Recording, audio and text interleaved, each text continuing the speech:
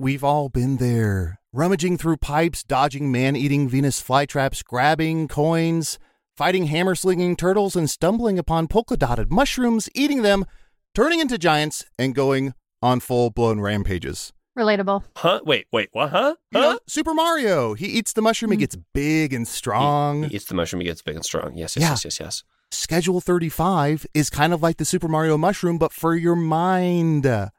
Okay. Schedule 35 will send you precisely measured microdoses of psilocybin that you can take daily to enhance your day without seeing, well, man-eating Venus flytraps.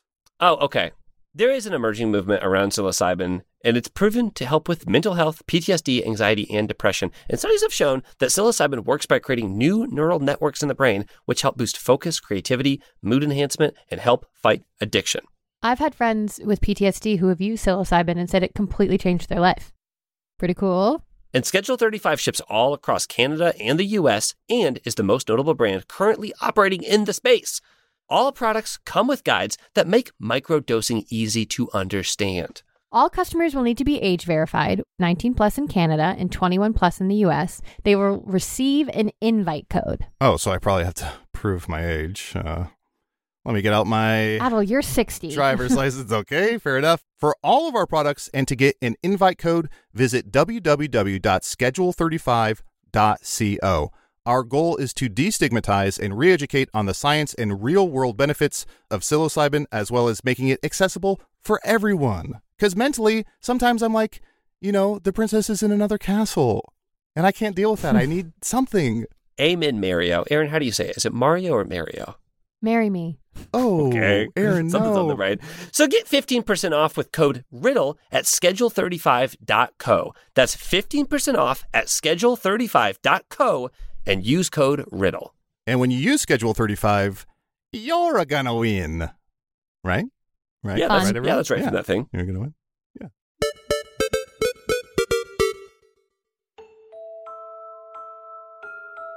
There once was a kingdom in a faraway place where there is a wall in between the two halves of the kingdom.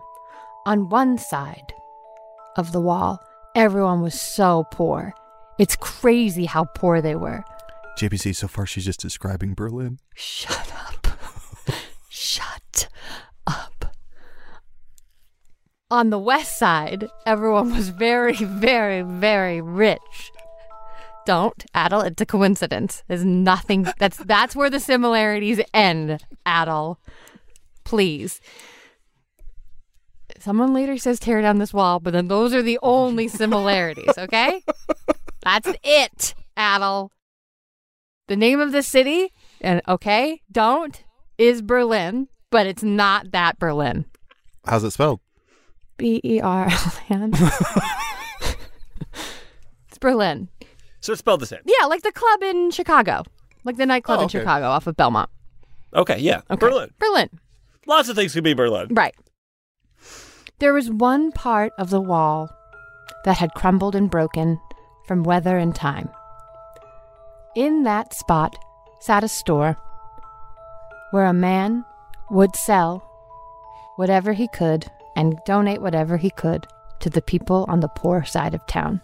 He would take the scraps, the things that the rich people wouldn't want, and the poor people would be so excited and grateful for it. This is how all economies should work, says the king. The rich people... Oh, so the king knew about this guy. Oh, yeah.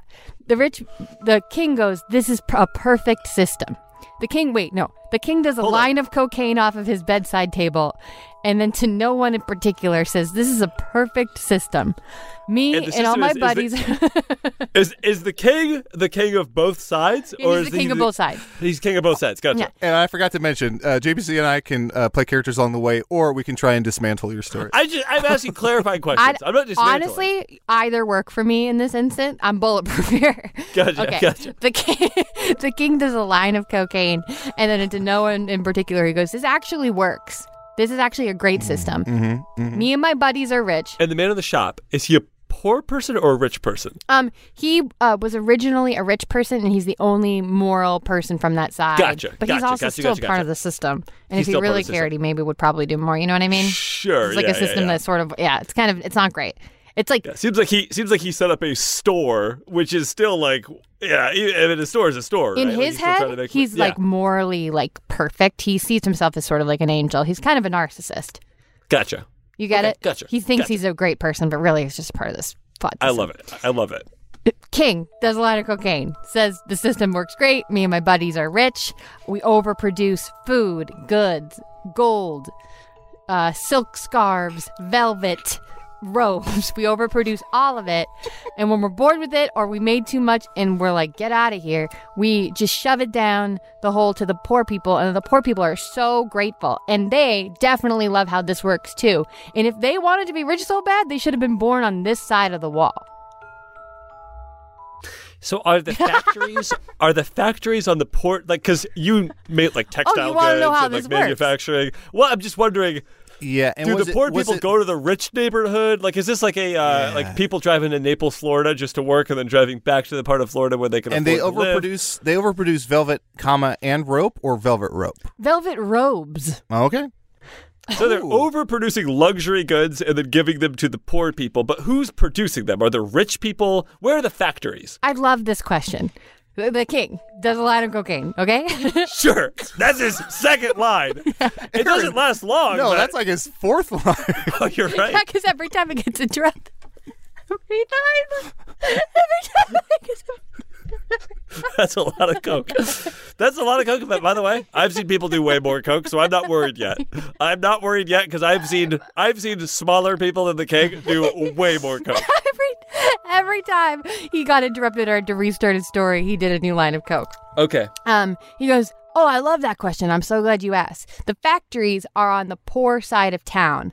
Got it. And there's different from before velvet ropes attached to buckets and baskets, and got it. That the poor people with their labor like pull all of the goods, levy, like what is it called? You know what I mean? You pull and you pull. Well, it's not a levy, but yeah, a pulley.